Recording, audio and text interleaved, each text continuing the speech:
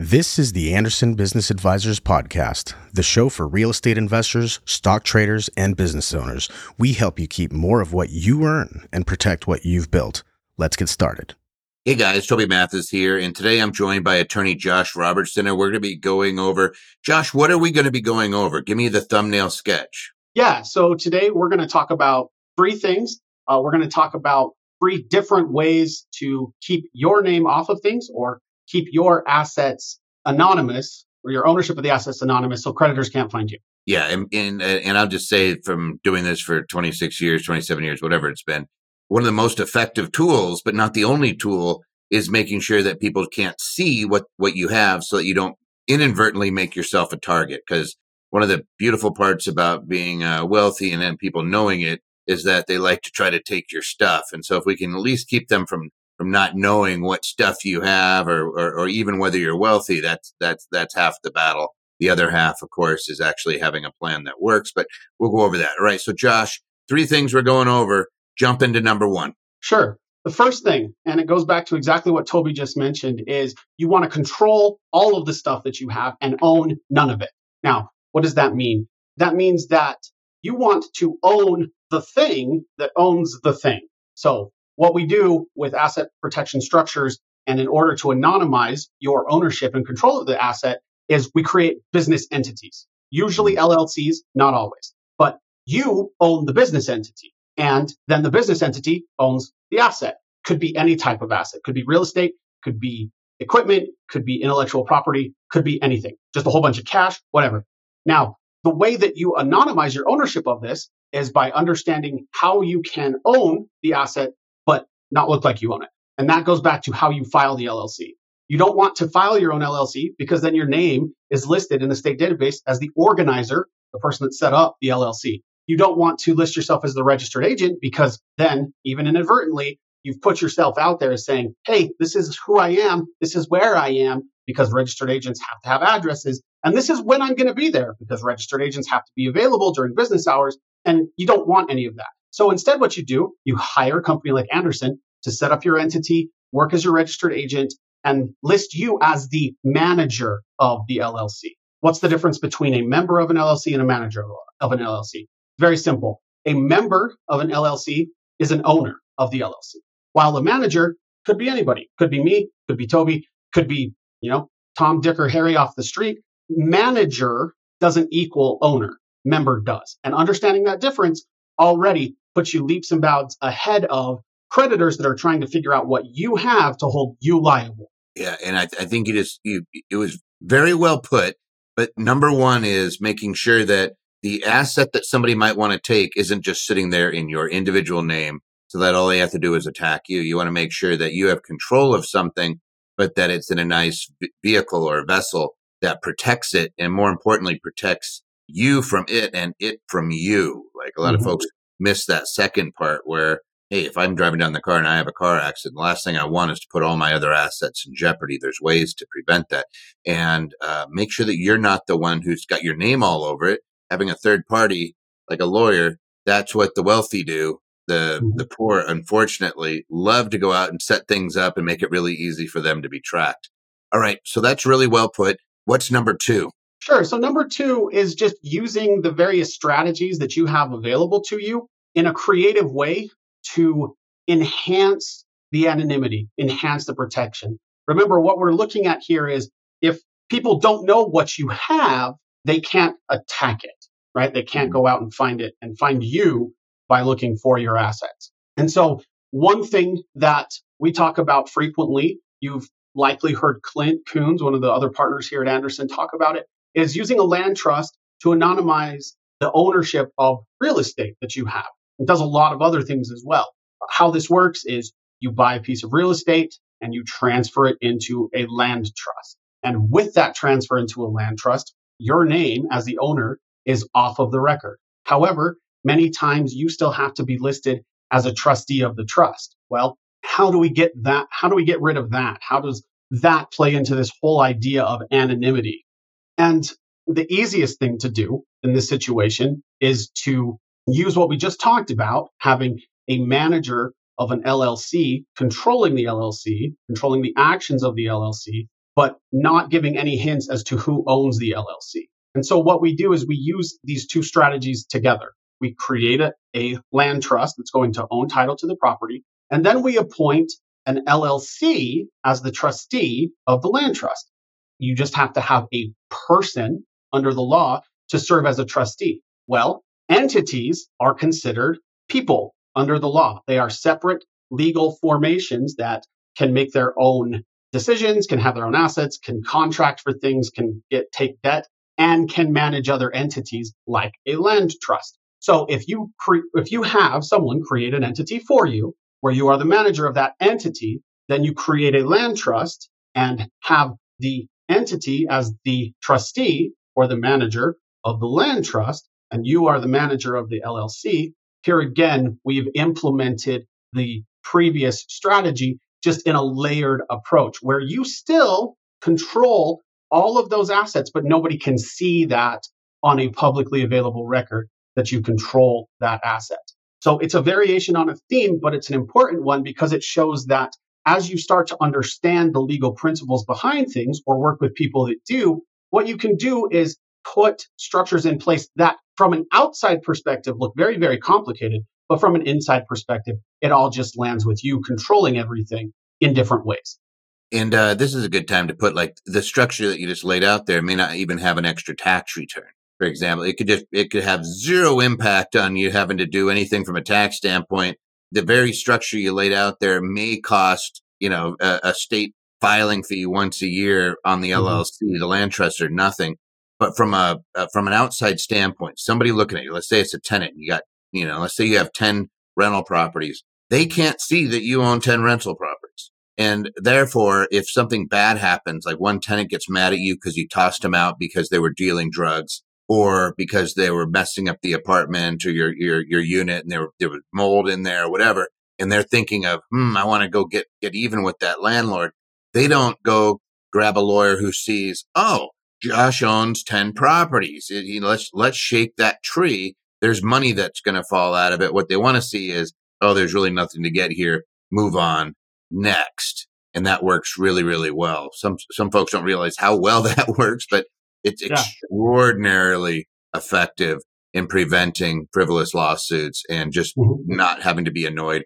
Or if you do get sued, it gets settlements done very, very quickly because there's no big win at the end of the day that they can see. And we don't want to underestimate that. All right, Josh, what's number 3? So you said there was 3 ways, and I'm really curious. You just hit 2. What's the third way? So the third way is going to be important for all different types of asset classes, and it's splitting up ownership and use. So what do I mean here? Well, let's take a construction company. Let's take somebody who's going out and developing land. They have earth movers, they have dump trucks, they have excavators, they have lots of very heavy machinery that's worth hundreds of thousands of dollars. No hyperbole there, right?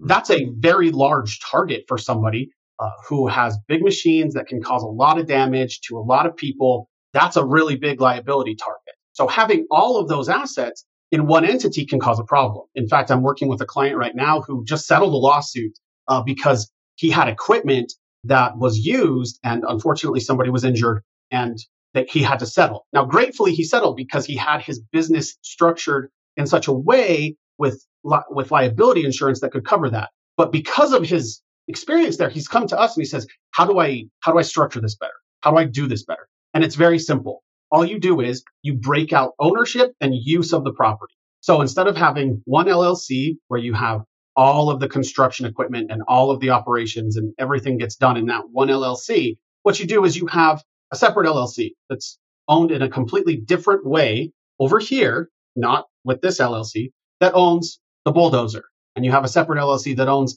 the excavator. You have a separate LLC that owns the dump truck. And you decide in consultation with a professional how many LLCs you want, what pieces of equipment you want where, and you move the equipment from the current LLC owner, if this is your situation, into the entity working with other tax professionals and the like to move it in a way that's not going to, get you absolutely decimated on taxes. But you move that equipment over to other LLCs. And then you lease that equipment back to the use company. And that way, the company can still use all of the equipment that it needs to get the job done, but you're getting money in to do the work. You're being hired to do work, to move earth, dig holes, what have you, grade land. And then you pay that money from this entity to another entity for the use of the equipment. What does this do? Well, first, it gets those large, very valuable assets out of the construction entity. So that construction entity doesn't look like a prime target because it has hundreds of thousands of dollars worth of equipment sitting around that's just waiting for someone to come after you. Second, you get cash that would usually be sitting in that entity out of that entity. You still use it, you still control it, but it's not here waiting for someone to come and get a judgment against you. Now, some real estate folks might be saying, that's all well and good, Josh, but how does this relate to what I'm doing? Well, it's the same thing, right? You have a property management company, say, that you enter into a property management agreement with between the LLC that owns a property and that company. Same exact principle. The property manager stands out front, rents to tenants, gets the checks, remits payment from the tenants to the owning LLC. Same principle applies. And you see here that with one little tweak, it's not a very difficult tweak. It doesn't have a lot of tax implications usually, and those tax implications are able to be planned around. You can protect a lot more of your assets. And just like this client that I'm working with said, just having the discussion and knowing that there's a strategy that we're working to implement helps him sleep better at night. And that's great. That's what we want. We want him to be able to do what he's doing and not worry about someone coming after him and taking everything away. Yeah, and I think what I would reiterate a couple of things and maybe expand on it slightly of what you just said, because it's super effective. But where you're dealing with third parties who you may have exposure to, you don't want that to be sitting there holding a bunch of asset. And that asset, as Josh has put out, could be equipment, it could be vehicles, it could be planes, it could be cash. And this is where it gets really interesting. So, for example, if I'm a landlord, you might be saying, oh, there's no way to escape that liability. Well, actually, there is. The liability of the lessor, like who's put that property into the public and is dealing with a tenant, and that tenant is using that property. If there's a lien against it, in other words, I don't just give it cash, but instead I loan it cash. Now the exposure is the equity, not the entire value of that property anymore. Now if I have a third party entity, maybe it's my safe asset entity is what we call it, but it's loaning the money over to one of my other LLCs. And now all of a sudden my exposure is greatly diminished. If I am a construction company, just like Josh just eloquently put out, and I have $2 million worth of equipment and something happens in that, they're going to take my equipment. But if I have my equipment outside, then the party who is liable, like equipment doesn't drive itself. The liability is whoever's the operator. So if I have an operating entity and it does not own that equipment, there's not the exposure to the equipment. Now that equipment's always safe. And I don't know about you, but if I'm running a business and it has substantial assets, I'm worried about them taking the assets out of that business. I'm happy to take the hit on the business itself if I did something. That's what I carry insurance for. That's what I carry umbrella insurance for. And if they want to destroy my business, go for it, because I still have the assets separate. I could still resurrect and live to fight another day. But if I have them all in one basket, it's easy for them just to take the whole basket. And that means I'm out of business and I've lost my livelihood. So this one little nuance, Josh, I think I want to put a fine point on this, and I don't want it to be underestimated, that little nuance there of isolating the asset from the entity that has that risk is so effective. And huge companies do it. Fortune 500 companies do it. You might remember Jeffrey from Toys R Us. He lived to fight another day because they kept the intellectual property separate, right? And you're seeing this over and over again play itself out in Wall Street, and the same thing applies to Main Street. Is you can set yourself up to where even if you have a hiccup, it doesn't put you under for the duration. You're still able to come and continue to operate, because God knows it's hard enough to start a business. The last thing you need to be worried about is, hey, what if somebody knocks me out? Is there anything else you want to hit on, Josh? Because I think that those 3 points are very well taken. I just have one last thing, and that is the importance of understanding what anonymity is and what it isn't. So I think a lot of people sometimes get the false impression that anonymity equals asset protection. That's not the case. Anonymity equals a smokescreen, a legal smokescreen that you can hide your assets behind so that you're not easily found. And that by itself stops a lot of lawsuits from coming and beginning in the first place. But the legal structures that undergird the anonymity are what we really want. And that's what's going to protect your assets if a challenge does get through that smokescreen, or in the event of a legitimate business challenge or legal challenge, That's what you want, is the structure undergirding the asset protection. A lot of times clients will say, well, I don't want my anonymity to be jeopardized when they're going to get a bank account. Well, it's important to understand bank records aren't publicly available. And if they were, the banks would have a serious data violation problem that you could sue them over. They don't want that.